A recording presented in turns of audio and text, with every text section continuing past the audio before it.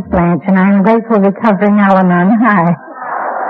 It startled me a little. I wasn't prepared for that. And I have been a member of the Al-Anon family group since July 7th, 1984. And I will tell you that I came into Al-Anon in Texas because we give dates in Texas. The AA people in Texas assume that if you don't give a dry date, you don't have one. And I think that perhaps we just took it up in Al-Anon. 20 years in Al-Anon does not make me a savior, it makes me a survivor, okay? Let's get that understood before we start. I would be remiss in my good manners if I didn't thank the committee for the invitation to this beautiful place, for the delicious food and the warm welcome and the gorgeous flowers, and I have looked forward to it. Now, ever since I've known I was coming, I've always stopped strangers in the street and told them about it. I've really been excited about it. And, if you'll let me, I'd like to just chat with you a minute. Because that makes me more comfortable with you. And one of the gifts of Al-Anon is that I'm allowed to do whatever makes me comfortable. I was reminiscing. My stepfather, who reared me, along with my mother, was career Navy.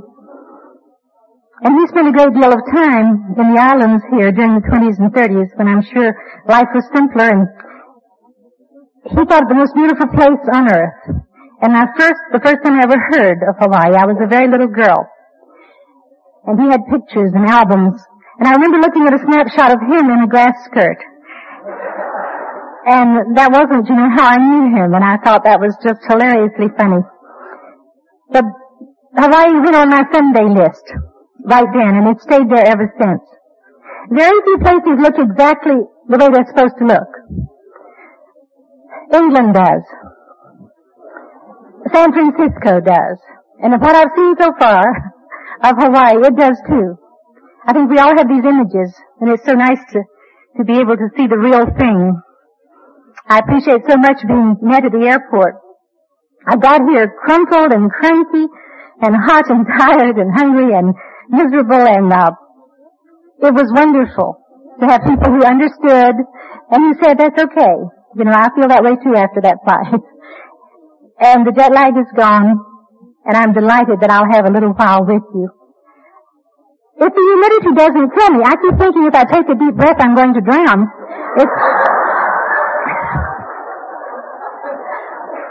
I don't know how you all keep a hairdo. In Texas, we wrinkle early, but our hair curls. You can't have it all.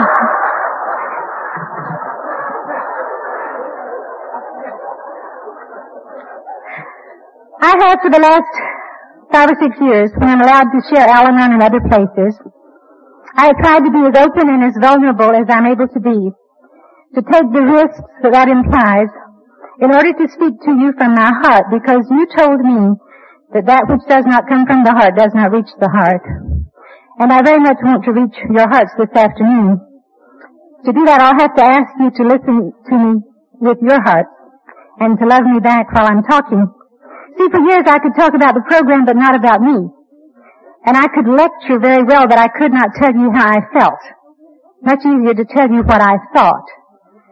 But I'm here to participate in your conference and not to perform. And I want to be as honest as I know how today. Some of you have told me that you've heard me other places or that you've heard tapes. Well, you could have had a nap this afternoon because I only have one story. I'm not going to go out and do it over again, so I'll have something different to tell you. If ever it is the same story. Because I don't know where we were, you and I, if we have met before. I don't know where we were geographically or on our spiritual journey.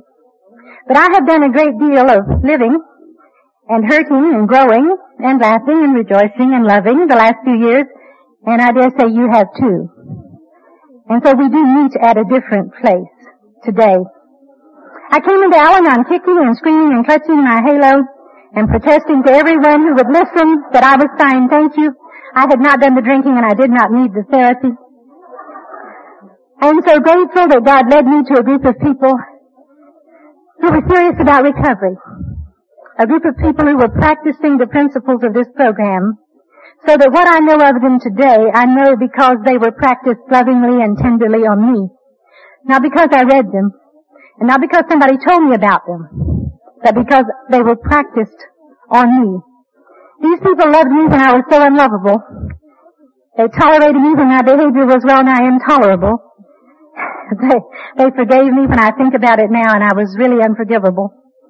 And I began to get an idea of what the program was about. I learned that it wasn't a ladies' auxiliary, or a coffee clutch, or a sewing circle. But a group of people who wanted recovery, and were willing to help me get it too, if that's what I wanted. I used to get this far in my story, and I would say, I guess I was a typical Al-Anon when I got to the program. But I have learned that that brings different pictures to different minds, and I'm careful about using the term now.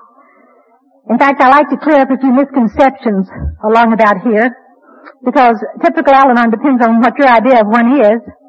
There are some rumors in our fellowships. One of them is that all alcoholics, without exception, are either handsome or beautiful, intelligent, charming, sensitive, talented, and sexy. Have you heard that one?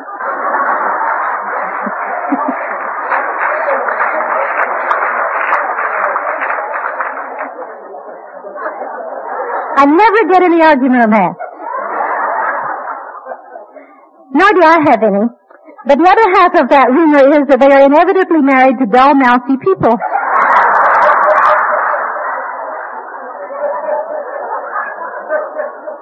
If that's your idea of a typical Al-Anon, you can forget it. And then there is the misconception that during the drinking years, the non-alcoholics in alcoholic homes always sat home knitting, Priscilla Pureheart. While the alcoholic did his thing. Some of us did, and some of us did the same things the alcoholic did, and we did them cold sober. So I think we have a real need to have no illusions about each other today. It comes out later in my story that I was an English teacher for 22 years, so it will not surprise you that I want to define our terms. You may not have this problem in Hawaii, but we have it in Texas, in that sometimes well-meaning members of Alcoholics Anonymous refer to anyone in their families as Al-Anons. So just to clarify things, an Al-Anon is a member of an Al-Anon family group who attends meetings regularly and who works the Al-Anon program. I don't know a label for other non-alcoholics, but if you hear anyone else talking about Al-Anon, don't listen, because that person is uninformed. People like that are not carrying the message, they're spreading the disease. And I learned some things that Al-Anon is not. It is not a group of cookie bakers and coffee makers, nor is it a therapeutic tool for the treatment of alcoholism. We don't presume to do that in any way. And we're not a bunch of AA groupies. The Al-Anon program does not promise to save marriages, only sanity. And when I first heard that, I thought both of mine were in fine shape. You told me that happily ever after might not mean walking hand in hand into the sunset. But happily ever after means my personal recovery. And that you could promise me. You said this program is for you. The best analogy I can think of is my mother's death. She died in 1965, and I thought I could not stand it. She was the best friend I had. I had flown back home to be with her several times during the last months of her illness. And on my last visit there, I had stepped out into the hall in the hospital because I was crying, and a woman in a room across the hall beckoned to me. This was someone I've never seen before or since. And she said to me, "Your mother's going to be all right." And I said, "Oh, you don't understand. Her illness is terminal." She said, "I didn't say she's going to get well. I said she's going to be all right." And Mother did not get well, and she has been all right ever since. It's as if when I got to you, you said to me, "You're going to be all right." To which I would have said, "Oh, but you don't understand. My husband is barely sober." And you would have said, "I didn't say you're going to get a sober husband. I said you're going to be all right." Or I would have said, "I have a very sick, fragile marriage." And you would have said, "We didn't say we could save your marriage. We said you're going to be all right." Because that's the message I got. And I have been for these 20 years. And better than that, I know that I will be. Well, our stories disclose in a general way what we used to be like, what happened, and what we're like now. And I agree with Father Martin, who says that when he's sitting out there and you're up here, he says, you're playing with my life. Don't tell me how sick you got without telling me how well you have gotten. And so I'd like to spend as much time as possible telling you and sharing with you my recovery. It would be a very false kind of humility if I pretended I don't have any, because through the grace of God I do. And besides, if you don't get weller in 20 years, you haven't been trying. English teachers are allowed to make up their own words.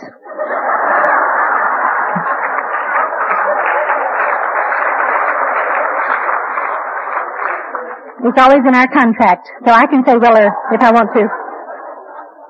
I was born and grew up in Florida. I lived in Jacksonville on the Atlantic until I was 10, and then in Pensacola until I married. Just to refresh your geographical memory, Jacksonville is on the Georgia border, Pensacola is on the Alabama border, and this is very much the Deep South. Besides, I am a fourth-generation Floridian. We were not tourists.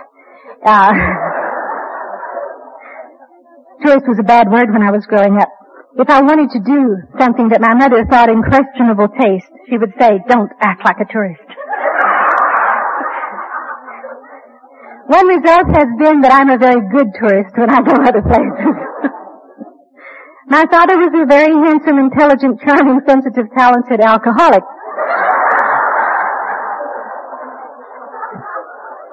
He was violent. It was a long time before I could talk about this from the podium, but I think it needs saying because it happens in some alcoholic homes. And I was a badly abused child. I was not sexually abused, thank God. But I was badly battered and badly beaten. And I used to think that was so shameful that I couldn't mention it. And I felt increasingly safe with you through the years and have been able to be increasingly honest. I think it's important that it be said when it was the fact. And we were poor. I am not talking about doing without luxuries. I am talking about no food, inadequate clothing, inadequate shelter, and there is nothing ennobling about poverty. It is a debasing and a degrading way to live. It does nothing to improve the human character. I have to mention it because it's to tell you that we lived in a very blighted area of town. And even in that area, children in the neighborhood were not allowed to play with me. I know now it's because their parents were understandably apprehensive about the kind of thing that went on at our house. But I didn't know that then. And I felt rejection, and I felt rage. And I thought I'll get back at them some way, somehow. And it turned out that I could do that in school. I could beat the socks off of them, and I did, and I relished every moment of it. And I have to remember because it was when I was this young that I bought into a set of man-made rules. I felt that if I did the right thing, you might not like me, but you would, by golly, respect me. And people did. And I did the right thing until I got to you and you told me that there are such things as spiritual laws and that they transcend all the other rules that I had been following. I got to you so rigid, so unchanging, so unbendable. And people like that, as you know, will break. My mother and father were divorced when I was 8, and shortly after that, a couple of years, she married a very fine man who, as it happened, didn't drink at all. We were not ever close, but we were genuinely fond of each other because we both loved my mother. And things were a little better. At least we had enough to eat and wear. We had a house. But college was considered a real luxury, and we couldn't afford that. So when time came for me to go away to college, the thinking was, well, all right, if you can pay for it, and if you really want to, okay. And after I got to Texas, I wanted to go to Baylor University, and that's where it happens to be. My mother said, well, it's all right with me if you want to go to college in Texas, but she said, make up your mind that you'll spend the rest of your life out there, because you'll end up marrying a Texan, and they don't transplant, she said. I told her I was going to do no such thing, but I did, and they don't, and I have, and so...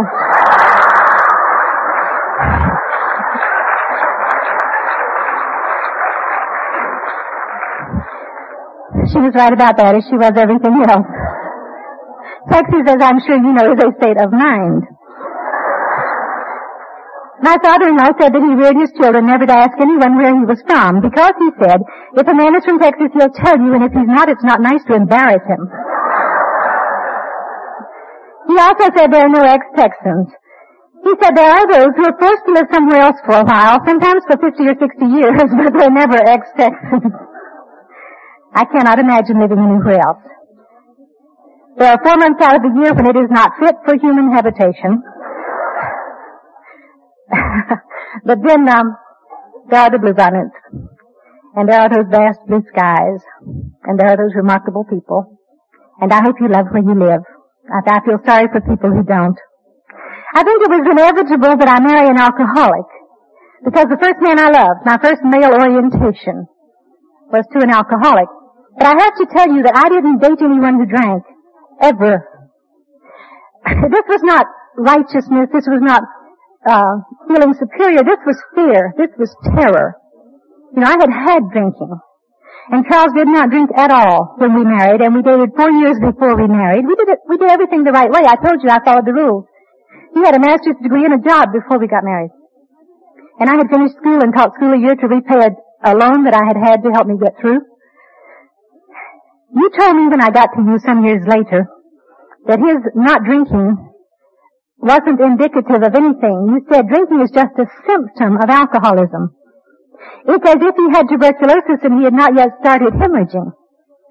That the illness was there, but that symptom had not yet appeared. And I didn't know that, of course. I do believe now what you told me, and that is that sick people marry sick people. And they rear sick children. And I hope you won't let anyone tell you anything different. For many years I taught those children, and I reared 2 of my own.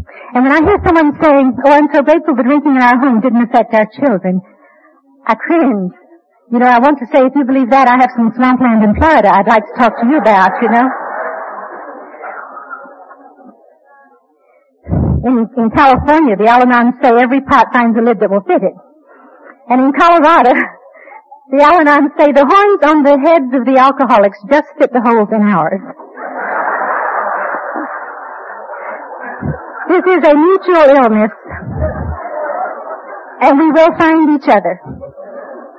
Charles and I had matching neuroses, and we nourished them in each other. And I would have denied this with my last breath at the time.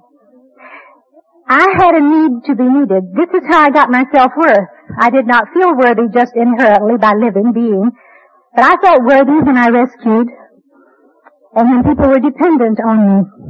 So of course I found someone who would give me a chance to rescue him regularly and who would be dependent. And I must stop and say that in his own recovery, he overcame that long, long ago. I would not leave you thinking that was a permanent illness with him. Our Al-Anon literature says, and I'm translating loosely, that healthy, stable, well-adjusted people are not attracted to alcoholics.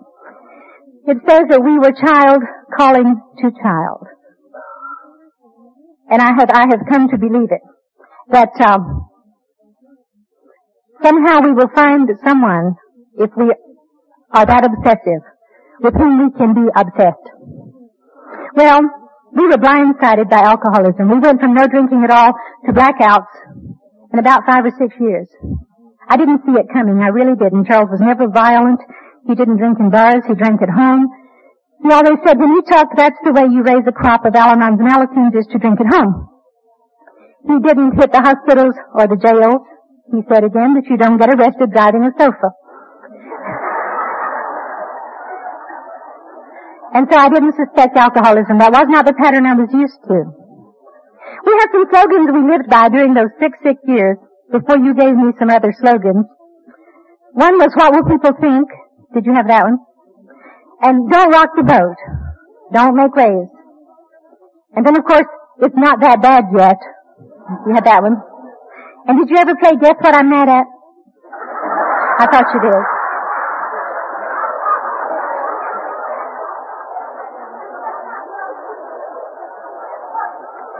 Charles used to say that I could ask him a question, answer it myself, and go away mad.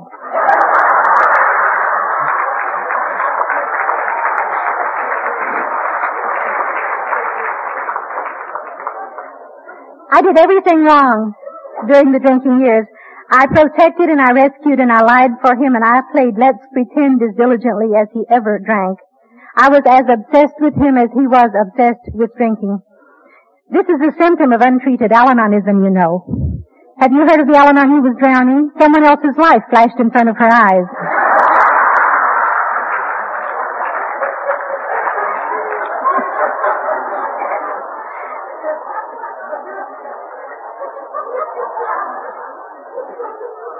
I would like you to think that I stayed with this man out of love and loyalty. But I did not. I stayed with him out of pride, and when I'm this far from home, I might have to explain a little what that is. I don't know now, but in the Deep South, women of my generation were given a specific kind of upbringing. We were expected to flash our dimples and flutter our eyelashes and swish our skirts, and it was understood that we were made of steel and we could cope. And one did not air one's dirty linen in public, and you didn't live with a man and criticize him to other people. And besides, his rating was the first thing I had ever run across in my life that I could not manage or control. And my answer was to try harder. You heard our preamble. We tried to force solutions. In the Peanuts cartoon strip, one of my favorites is Charlie Brown's little sister Sally learning long division. And she says to Charlie Brown, how many times will 24 go into 12? And he says, 24 won't go into 12. And she says, it will if you push.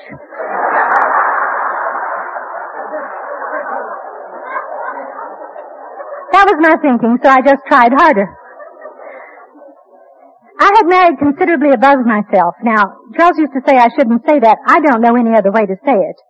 I had married into a family that had had a great deal of money and still had a great deal of prestige and status. And we lived in West Texas in the town of Odessa. But this family had lived for a long, long time, and there was nobody not allowed to play with me. And I needed that very much.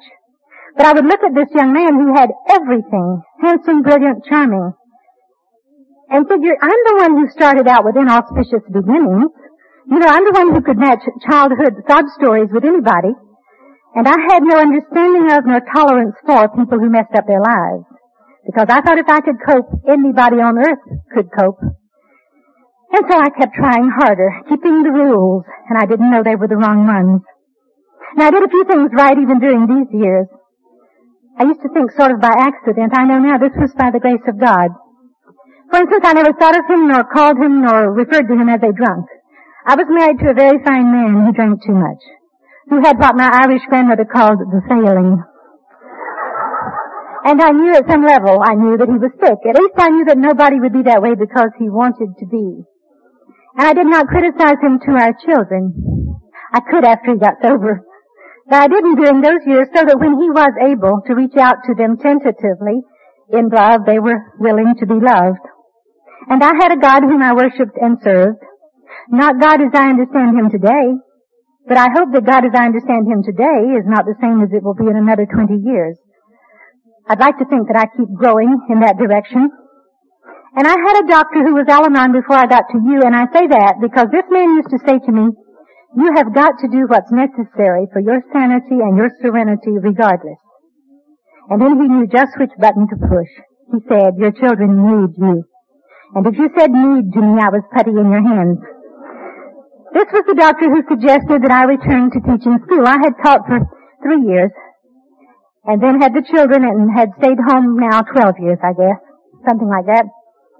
And besides, the rules said that no good mother worked outside her home. And I had to think about this. I'm not a very spontaneous person. I'm trying to learn to be. So I thought about it for a year before I went back to teaching. And there are those who do not consider 150 17-year-olds a day to constitute therapy.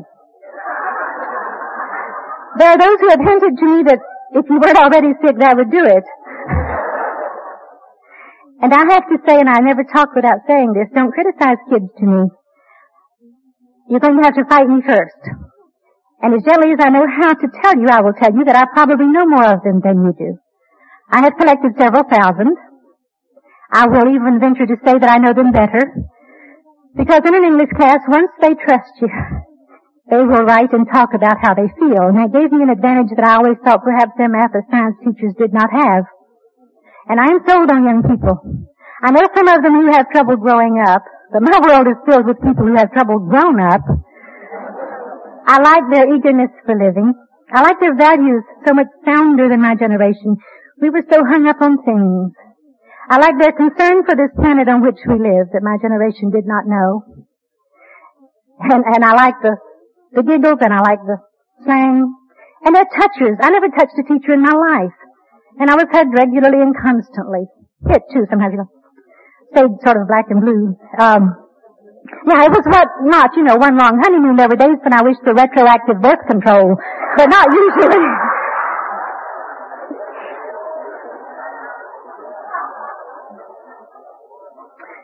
Charles never stopped trying to find an answer. We didn't suspect alcoholism because he didn't drink in the mornings, and he still had a wife and family, and he had a job because he worked for his father. And so he began hunting solutions. He went to ministers and to lay counselors and to medical doctors, and he went through clinics. He went through both our local psychiatrists rather quickly. And finally, after some years of this, a business acquaintance of his suggested a counselor who did family counseling in Odessa at that time. And strange, eccentric lady, it'll tell you something about her when I tell you that his appointment was at 12:30 a.m. It will tell you something about him when I tell you he was there. He kept it. And he had been seeing her about 6 weeks. It was January of 1964. There are moments in my life, and I'll bet in yours, that I remember with such clarity. I remember the room and everything in it. These are the lucid moments that I think we are granted sometimes.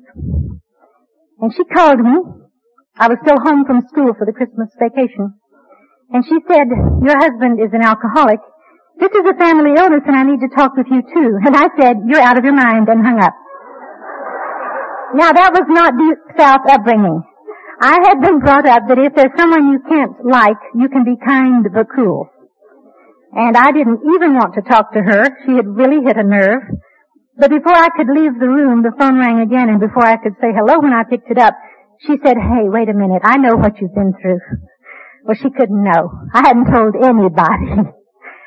And I remember standing there with the phone in my hand, and I who thought that all the tears had long since been shed, I stood there and I cried and I cried and I cried. That was your first gift to me, the gift of tears. I cry any time I please now. Charles used to say I could cry reading a telephone directory or a menu. I cry at television commercials. You know, the one where they bring home the new baby and the little boy is so displaced. Oh. I cry at pep rallies at school. I taught in a school where football was second only to oxygen in importance. And the pep rallies were somewhat akin to Broadway productions. And I would look at those young people who thought they had the world by the tail. I wish I could protect them. And God in His wisdom has made that impossible. They would develop no spiritual muscles at all if they had me, going before them. And I cried and agreed to see her. And she's the one who sent me to you. Actually, she sent both of us. And we started out by going to AA open meetings. If anyone had the questionable judgment to invite me to Al-Anon, I was kind but cruel. And I explained that I had not done the drinking, you see, so I did not need any therapy. And if I only had a sober husband, there would be no problems at my house. I can't say that with a straight face these days, but at the time I believed it with all my heart. In July of that year, we went to San Antonio for the 4th of July holiday. We had lived there for 4 years, and our babies were born there, and it's a very special place to us. And Charles got drunk, and he says, "I must always say that it was not a slip, it was a carefully planned drunk." It was not the worst one nor the longest one, and I know now that I wasn't at all surprised. I didn't really expect him to stop drinking. That attitude must have helped him a lot, too, don't you think? But I was driving home. He never drove drinking or hungover, to his credit. And he said, "I'm going to have to tell my group about this. Do your groups give some memento of sobriety?" We gave poker chip key rings for, 30 days, 90 days. He said, "I've got to tell the group about this because I'm due to get a 6-month chip next week." And in my appalling ignorance, I said, "I won't tell anybody." And he explained to me that that isn't quite the name of the game. I have to tell you that because that's what got my attention. We had been married 14 years at that time, and this was a man who had never said to me, "I'm sorry. I was wrong. I made a mistake." And he was going to go down there and say it to some people he had known 6 months, and that made me angry. So I went back to take a look at them, see what kind of power they had. And I used to say, I don't know why the invitation of a particular woman, the invitation to go to Al-Anon, reached me when no one else's had. But I have done 3, I think, very thorough and comprehensive inventories and 5th steps. And with the very first one, God told me more about myself than I was really interested in knowing. And among the bits of insight I got was the reason why I heard this particular woman. And I have to tell you, rigorous honesty, this was someone I thought was as good as I was. And I'm sorry, I would rather it have been some more deeply spiritual reason than that. But I could hear her because she had money and prestige and status and brains and breeding, and I thought those things were very important. By the way, she still has everything I consider important, but it's certainly a different list today. And she became my sponsor. For 11 years until she moved away, she was my sponsor. I'm always tempted to stop here and get on my soapbox about sponsorship. I will resist in the interest of time. But I will say that I don't understand the enormity of any ego that assumes that I don't need any help in doing this. And after 11 years, when she moved away, I got another sponsor. I think we have no place for gurus in this fellowship. We particularly have no place for people who go around talking in either fellowship, who are not active members in their home groups, and who have no sponsor. I don't know who counsels the counselor. My mother told me to be sure to marry a well-mothered man. She said all of his instincts about women, all of his first feelings were formed with his mother. And I did, and I recommend it. And I recommend that you get a well-sponsored sponsor. But that's another talk. We had a very difficult and very stormy first 2 years in the program. We have an Al-Anon pamphlet entitled Living with Sobriety, and in it is written, sobriety can be a welcome miracle, but it does not guarantee happiness. Charles was stark raving sober, very much aware of all of my defects of character. He was no longer held back by guilt from mentioning them loudly and clearly and frequently. And it was an extremely difficult time for us. If you did not come in on a pink cloud, I want you to know that there are a lot of us who did not. And certainly sobriety is essential, but it is not enough. You see, during the drinking years, it's so easy for the spouse or mother, father, or son and daughter to think if he or she didn't drink, he would be the husband, father, son, daughter of my dreams. Because anything that was less than perfect, I could think, well, if he didn't drink. And of course, when someone sobers up, he has to become the person he is. And I would hang on to those fantasies as long as I possibly could before I had to grant him the right to be the individual that he is. And of course I got to Al-Anon in pretty bad shape too, and I'll bet you did. For one thing, I had to learn to express needs. I don't know about the people in your life, but the ones in my life failed their mind reading courses. And if I don't tell them what I need, they're likely not to know. I used to think if you have to ask for it, it's no good. That's not true. And I learned that because you were willing to tell me what you need. And you didn't demand that I read your mind and then get angry because I didn't read it accurately. And so I can say today I need a hug. I can say when I get to a strange town, I'm starving, I've got to eat before we do anything else. I can say this is what I need. And I couldn't do that till you taught me how. Too, that although I could not have verbalized it, during the years of the drinking, I somehow acted as if there were valves on all my feelings, faucets, and I could turn off the one marked pain. I could turn off the one marked anger, the one marked self-pity. And what I didn't know is there's one valve and it's marked feelings. And I got to you emotionally frozen. You've literally loved me back to life. For a long time when I hurt in a new place, there would be some little frozen pocket of feeling that had not yet thawed. And as you know, it hurts when the feeling comes back after something has been frozen.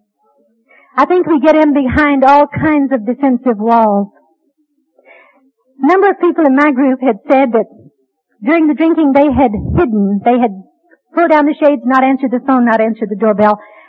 I went the other direction. I joined everything in town and ran most of them, and I had been with Al-Anon 2 or 3 weeks and no one had asked me to be president and my feelings were hurt. I thought you obviously didn't know who I was. My wall was the barrenness of busyness. That'll keep people away. You know, there are all kinds of walls. Compulsive talking is a wall. Those people never get to know us, and we don't really get to know them. But I have come to respect the fact that if you get here with some sort of defensive wall, you need it. And I no longer batter at people's walls. I used to, let me in, I want to be your friend. I have come to think that's kind of an emotional rape. And I try not to force myself into your world until you're ready. I think sometimes that if someone looks out from the chink in his armor, we can smile and let him know the natives are friendly. And that perhaps if we are warm and loving enough, the bricks in the wall will thaw. That's what happened to me. And when they began to thaw, I began to hear you. Not one person and not all at once. But this sponsor I mentioned was gentle and firm. You see, if anyone had ever shouted at me, if anyone had ever told me to sit down and shut up, I would never have gone back. I don't hear you when you yell, and I will not be patronized. And God sent me exactly the kind of person I needed, who was gentle and firm, but a black belt Al-Anon. And from her and from other people in my group, I began to hear things such as, do you realize you're sick? Will you accept that this is a family illness? When I finally agreed to that, I began to hear, well, do you want to get well? Even in Scripture, no one could be healed who did not want to get well. Some people need their neuroses. And I looked at that one a long time. And when I said, yes, I do, I thought, and I will go to any length, just as an alcoholic will. I really, really want recovery. I don't want to be an obsessive, neurotic person all my life. If I had known then the lengths to which I would have to go, I might have turned and run. But I remember making that decision. You see, we were told you don't hear the answer till you've asked the question. And a person who knows everything doesn't ask any questions. And I got there having all the answers. So it was a long time before I began to ask anything. And they said to me, we can't teach a person who already knows everything. Could you let go of some of your old ideas?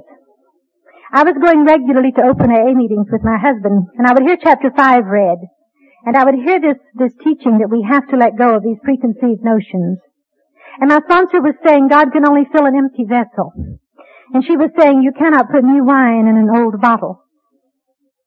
And then I was teaching American literature. And Mark Twain said about his book, Huckleberry Finn, he said it is better to follow a sound heart than a deformed conscience. And I realized that well-meaning people had deformed my conscience. And they had not meant to, but they had taught me things that are just untrue. Some of them, for instance.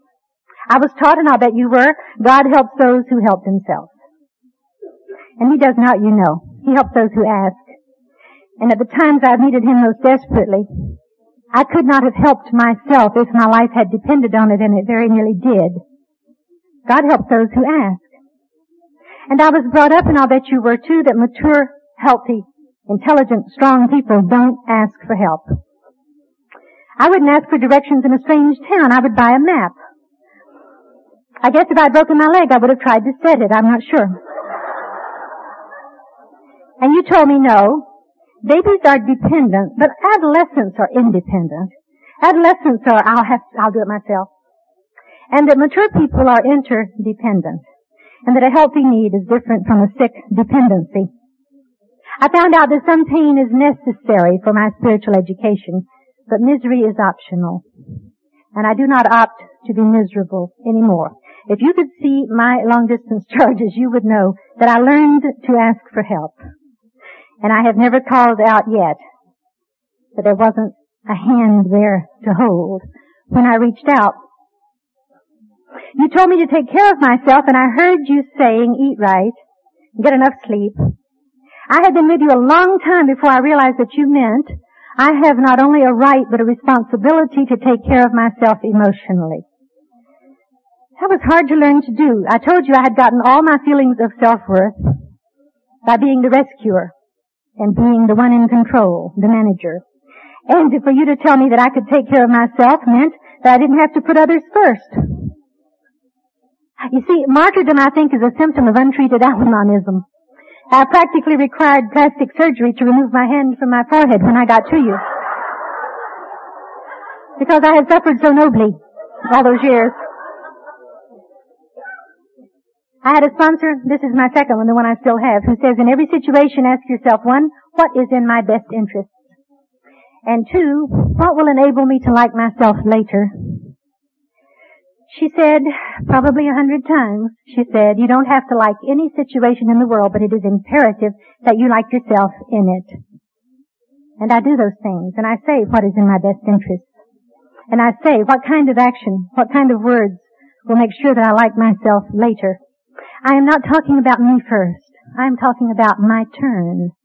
And I didn't even know how to take that when I got to you. At the risk of sounding like a heretic, I will tell you that I even say no in Al-Anon. Every time that phone rings, it is not God calling.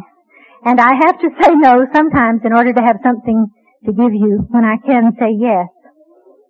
I was brought up having been taught what you don't know can't hurt you. What I didn't know nearly killed 4 people. You know, what you don't know can kill you. There are dozens more. Those are examples, and I began to let go of these preconceived notions. And that's when I decided that I am a greedy person. I didn't want to settle for a spiritual band-aid.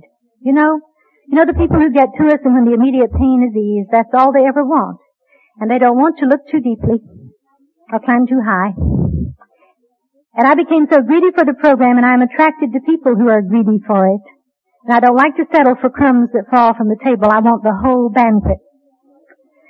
So you began to replace all those man-made rules I had followed with spiritual laws, as fast as I was able to grasp them and understand them. You told me the spiritual laws are just as real and just as irrevocable as the law of gravity. For instance, if I jump out of a tall building, I go down. I don't go up. And I have not broken the law of gravity, I have just illustrated it. Right? Okay, if I insist on holding a resentment, even a justified one, and all of mine are, you told me resentments will make you sick. And in my case, I have flare-ups of arthritis and I have frequent and severe migraines. I have not broken that spiritual law that says resentments will make you sick. I have just illustrated it. And I seem to insist on illustrating it more often than you'd think I would, knowing better. I have learned that these spiritual laws are more difficult and more exacting than the ones I had been following. It's easier to stay within the speed limit and not to cheat on my income tax than it is to love you unconditionally. But I do that today because I choose to, and you have nothing to say about it. It's part of my therapy. If, as the scriptures say, God is love, and I believe that He is, and if, as they say, we were made in His image, and I believe that we were, then we were made for loving. And those other feelings are like throwing sand in an engine. We were really not meant to function on them. My loving you is a lot of fun for me, and it won't hurt you. I learned that the worst immorality is judgment. And it is the one with which I struggle most constantly. Of course I heard you telling me the basic Al-Anon teaching of all. Release that man, get off his back, get out of his way, get to work on yourself. You didn't cause it. You can't cure it. You can't control it. You were told all those things. My group said if you don't like the roar, let go of the fog.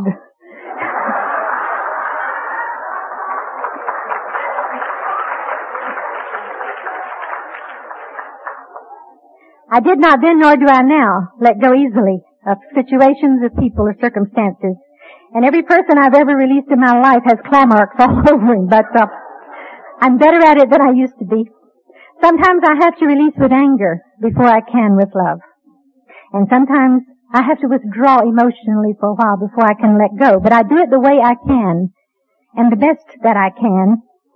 And I found to my surprise, as I tried to let go of my husband and children, that they had their own direct line to God. I didn't know that. I thought He had to come through me. I had always told them God's will for their lives. They didn't even have to ask. I think this is another symptom, by the way, of untreated Al-Anonism, this rush in and rescue. Today I can listen to your feelings without fixing you. Now every cell of my being wants to fix you. But I do know better, and I can listen without lecturing or judgment, or telling you what to do. When I found out that we don't give advice, in fact they were adamant about that as being one of our principles, I thought, how can we help anybody? And of course I had it explained to me that what we do is help people see what their options are. You see, when I got to Al-Anon, I thought I had 3 options. I could divorce this man. I could live with him while we both tried to recover in our programs. Or I could have a close, warm, loving, communicative marriage.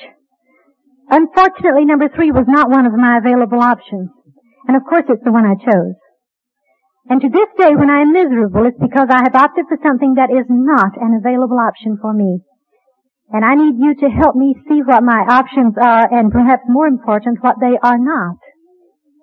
So that's one of the things that we do for each other. I tried to quit translating. Did you ever translate to your children? Now, honey, what your daddy meant was, you have, I can tell.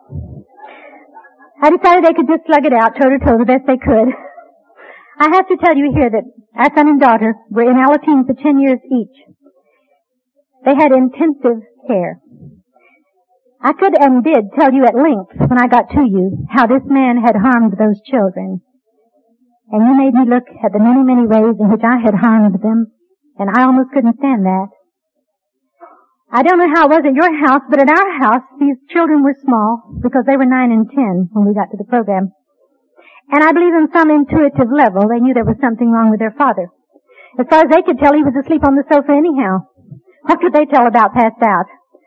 But what was wrong with that crazy woman who was yelling and screaming and throwing things, I had a choice during those years. I could stay or not. Those kids had no choice. There is no way I can ever be grateful enough for the 10 years of intensive care that you gave them. We cannot generalize, but for 3 years I was on the literature committee at World Service in New York. And we seriously talked every year about writing a pamphlet for Alateen on how to handle their resentment toward the non-alcoholic, because it is usually greater.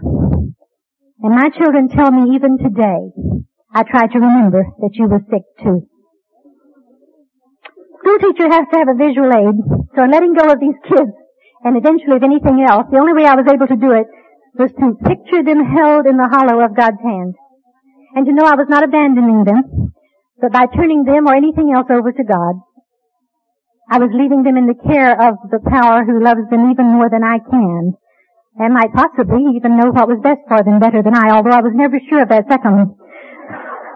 But this is one thing that enabled me to release.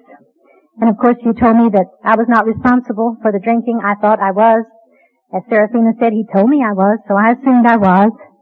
And I was feeling such relief from that, and then you said, on the other hand, you were entirely responsible for your own behavior. I didn't want to hear that. If you're married to an alcoholic, you have an automatic whipping boy. Anything that goes wrong can be blamed on the problem, capital P. And you took away my scapegoat.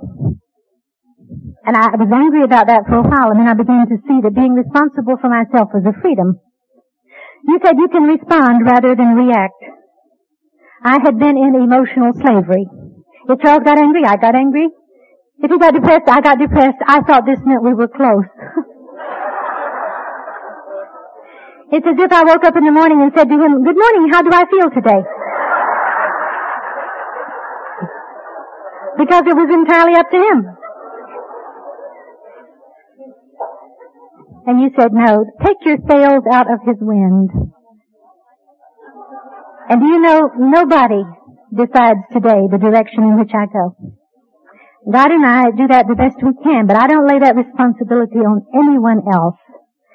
And I learned that I did not acquire squatter's rights on someone's life because I married it or gave birth to it, and that it is not God's assignment to anyone on earth to make me happy. But that is my assignment. You told me that God was the source and people are the channels. And you said don't look to people for what only God can provide. That no person can give you total love, total understanding, total acceptance. Only God can do that.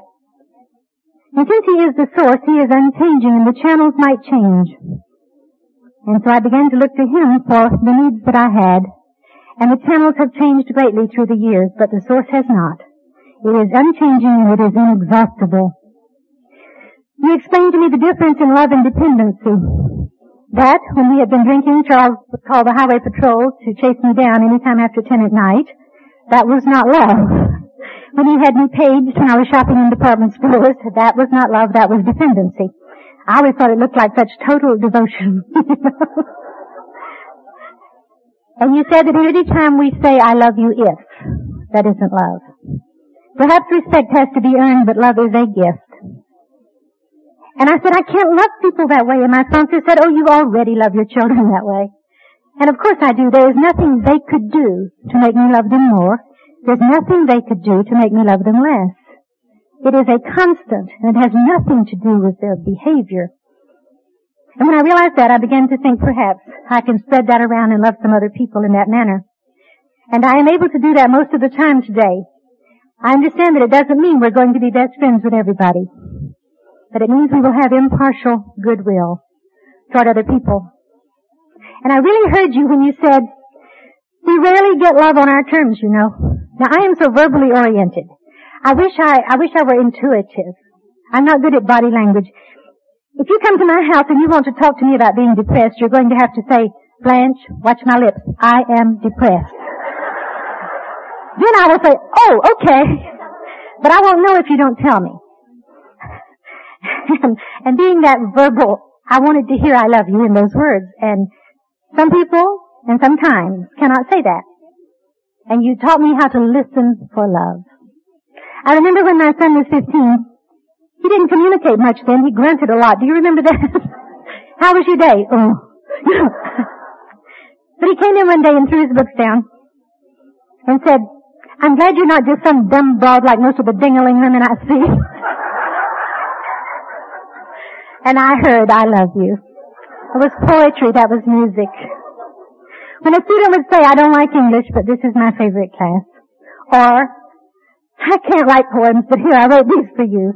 I could hear I love you. And our daughter, who was about 17 along about then, and could only cook one thing, and she said, would you like spaghetti for supper? I could hear I love you. The other side of that coin is that I'm not allowed to show it on my terms either. The same son is 6'3". I think he's been that tall all his life. Surely not. But if I could, I would still fold him up and get him in my lap and cuddle and coo, and he would just die. So I have learned, when he was still living at home, not to say who was that on the phone, who was that letter from, you know. And later on, when he had his own apartment, I learned to tell him I loved him by not saying, why did a girl answer your phone at 7:30 in the morning? I try to show love on terms the other person can accept and with which he is comfortable. Listen, I didn't learn this all at once. I can tell it to you so much more quickly than I learned it. And certainly I don't still have it all. I learned it slowly and painfully, incident by incident, one day at a time. And there are still days when I think, what program? God who? And when that happens, I call one of you. And you will tell me what program, and you will tell me God who, usually in the words that I use to tell you. Don't you hate that?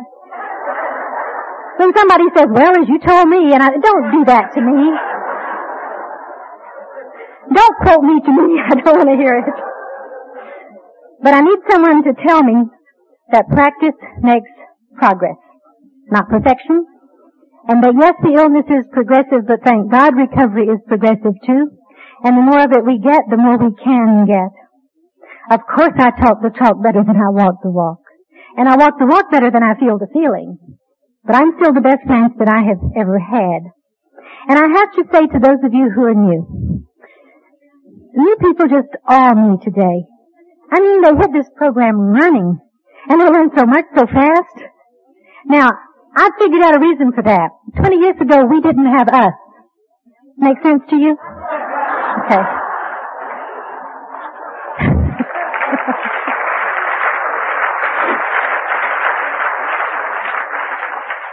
We had one hardback book, 20 pamphlets, and my sponsor had 13 months in Al-Anon, and I thought she knew everything. We were the blind leading the blind. 20 years ago, it was not in to be alcoholic. It was not trendy.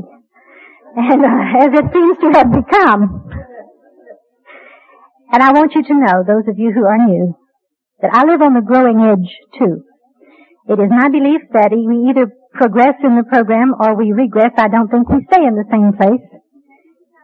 And I live on the edge of learning, and what I am learning may be at a deeper level than what you're learning, but it's just as new and scary to me as whatever your learning is to you. And I need a hand to hold while I look around corners. And I've never reached out, but there hasn't been one there. I've got to hurry. These children are fine today. Thank you. I mean, literally, thank you. Our daughter is 30. She's a reporter for United Press International. She lives in New Orleans and is in the New Orleans UPI Bureau. Now that's a place as humid as Honolulu. Just thought how similar. She was married a few years ago. Now this is a girl who never gave us a minute's trouble in her life. Not that this was trouble. But I always think it's important to say that these kids never did drugs. They don't drink. I was telling someone last night they've never even had a cavity. I want you to know that your care of them helped heal the god-awful damages that we did them. And they are great kids. And that can happen even in alcoholic homes, and you need to know that. And I hesitate to say it because it sounds as if I'm bragging. I don't take credit for it, okay? I'm grateful for it. She was married a few years ago, and because you never turned loose of her, she grew up thinking that she could be who she was. And she said, you know, there's no rule that says your attendant in a wedding has to be a girl. And the person I love most in the world is my brother, and I'm going to ask him to stand with me in my wedding. Well, I opened my mouth to share the benefit of my wisdom with her. But her brother said, that's fine, I've never been a bride's person before.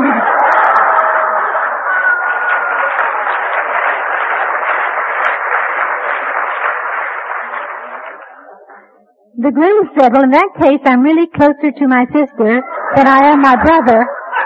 You're way ahead of me. So we had a best woman and a man of honor.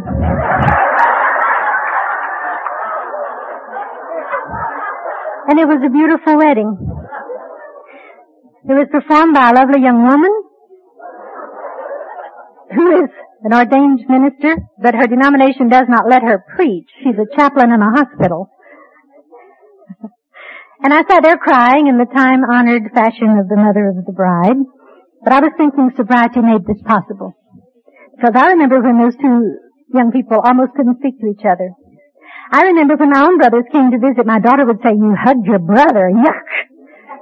And this was the person she loved most in the world and the one she wanted to be with her. My son is a commercial photographer in Dallas.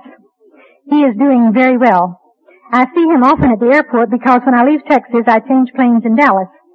If you leave Texas, you go to Dallas first. We have decided when you die, before you go to heaven or hell, you will go to Dallas first.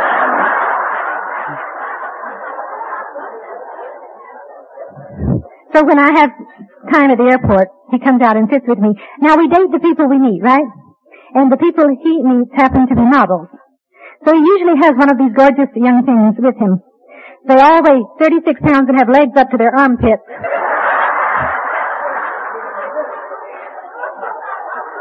I have told him if I want to feel frumpy, I can stay home and iron, you know? I don't need that.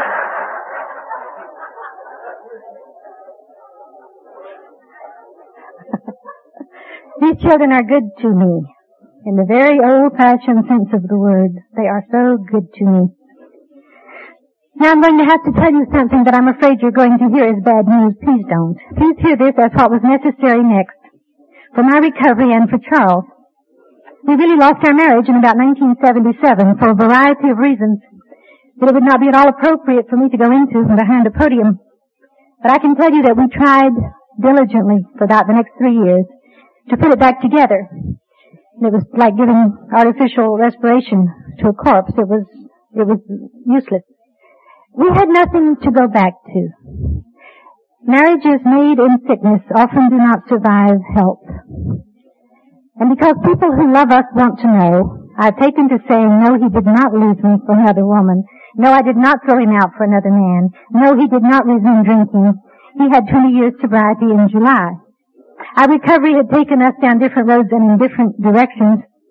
But more than that, something toxic seems to happen when we try to relate to each other that does not happen when we relate to other people.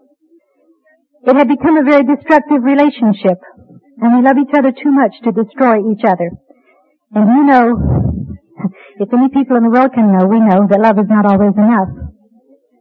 We knew that we could not gain any further recovery within the framework of a marriage that had been damaged beyond repair, and that was sick beyond healing. But it was April of 1980 before we were able to release each other with love and respect, dignity. We really did. To find new lives and new directions. The divorce was final in August of that year. Now we have tried to remain friendly, but I would be lying if I said we were friends. We are not. Friends joy in each other's presence. Friends share feelings. If we could have been friends, we could have stayed married. It is possible to live with a friend. I have no understanding of divorced people who are friends. But I am quick to tell you that there is no villain. No one is wearing a black hat. Now, lest you think this sounds like a storybook divorce, I will tell you that I am enraged that this man is able with his new friends, and as of a year ago, a new wife, to do and be everything we always wanted him to do and be. And he either could not or would not within the framework of our marriage. That is not mine to know. It just seems to me that these people are getting effortlessly everything we yearned for 30 years. Now, on my senior days, and I have more of those all the time, I of course rejoice in this evidence of his recovery. But the rest of the time I'm just mad as hell that he didn't do this in time to save our own marriage. Nobody wants divorce. No one I know gets married planning to be divorced. I had planned for us to grow old together, to watch our grandchildren playing, to put our teeth in the same glass on the nightstand. This was not in my game plan. But I have never been more helpfully Al-Anon than when I decided I would go to any lengths for my recovery. These children have been mutually supportive. On the day that Charles moved into his new apartment,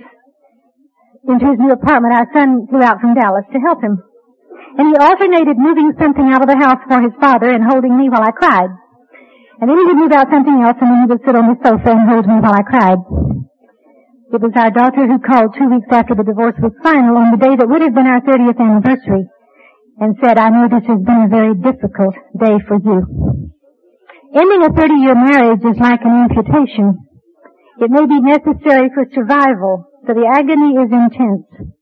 And there is phantom pain where the relationship used to be. Now, you told me that I did not have the right to back God into a corner and shake my finger in his face and say, "Why me?" You said I must always ask, what am I supposed to understand? That the tragedy of suffering is not that it happens, but that we let it be wasted. And so I have been asking these 4 years now, what am I supposed to understand? All of the answers are not in. I keep learning a little more all the time, but I do know a few. I'm supposed to understand that I don't have to know what the future holds because I know who holds the future. I'm supposed to understand that God and I are enough. And this is a milestone for a woman of my generation, that I am a whole person without a man. And that means that any man in my life today is there because we both want it that way, and not because either one of us has a loose umbilical cord that we're trying to plug in somewhere. We're not hunting a life support system, you know? I can only make one major decision a year. So it was the next year, 1981, when I decided I would be better off living somewhere else, not because Charles was ever unkind or unpleasant, he was not, but because it was painful for me. I could not divorce emotionally. And so I began hunting a graduate school. And I remembered living in San Antonio and how we had loved the hill country, so I went back there and I started investigating. And the one that had what I wanted, which was a master's degree in counseling psychology, this is educational psychology, not the white nice kind of thing, okay? This is at the University of Texas in Austin. So I moved there in June of 1982. One of the hardest things I've ever done in my life. I had to sell the house that my children grew up in. I remember when the men came out to appraise it. I remember thinking, they're looking at it as if it was just an object. They're so impersonal. They're measuring. Don't they know? Of course they didn't know. And I found out that anywhere I live is God's house, and that I could take the memories with me. But I left my comfort zone, and I don't think I realized how hard that would be. You would laugh to see me in graduate school. I keep wanting to teach the class.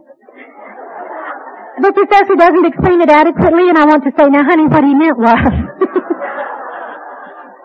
I keep wanting to correct the professor's grammar. I do have better sense than that, although I have relapses once in a while, and I haven't done that yet. I would like you to think that I miss teaching because I miss enlightening the youth of America. But what I miss is spending 8 hours a day with people who thought I was pretty neat. That's what I miss very much. I have gone from a position of some respect and prestige to absolutely zilch. I don't mean that they aren't polite, they are. But I mean that these young people do not part like the Red Sea when I walk down the hall, as they had in the past. And I have missed that kind of validation. But you told me 20 years ago that I was going to be all right. And I believed you then and I do now. Some years ago I was listening to a Fifth Step, and a man talking with me said that when his children were little, he had been so obsessed with his wife's drinking that he had not been able to enjoy their childhood. He said, I missed all the present moments. And I liked that phrase. And I decided I don't want to miss any present moments. I want to be alive and with you, wherever. Now, Tommy Green up in Winnipeg says that the way you don't miss the present moment is to ask yourself, how am I conscious of God right now, this minute? And that way you don't miss it. Well, I'm conscious of God right now, this minute, because you did what I asked you to. You loved me back while I was talking. And I do thank you for that, and I thank you for being who you are and whose you are.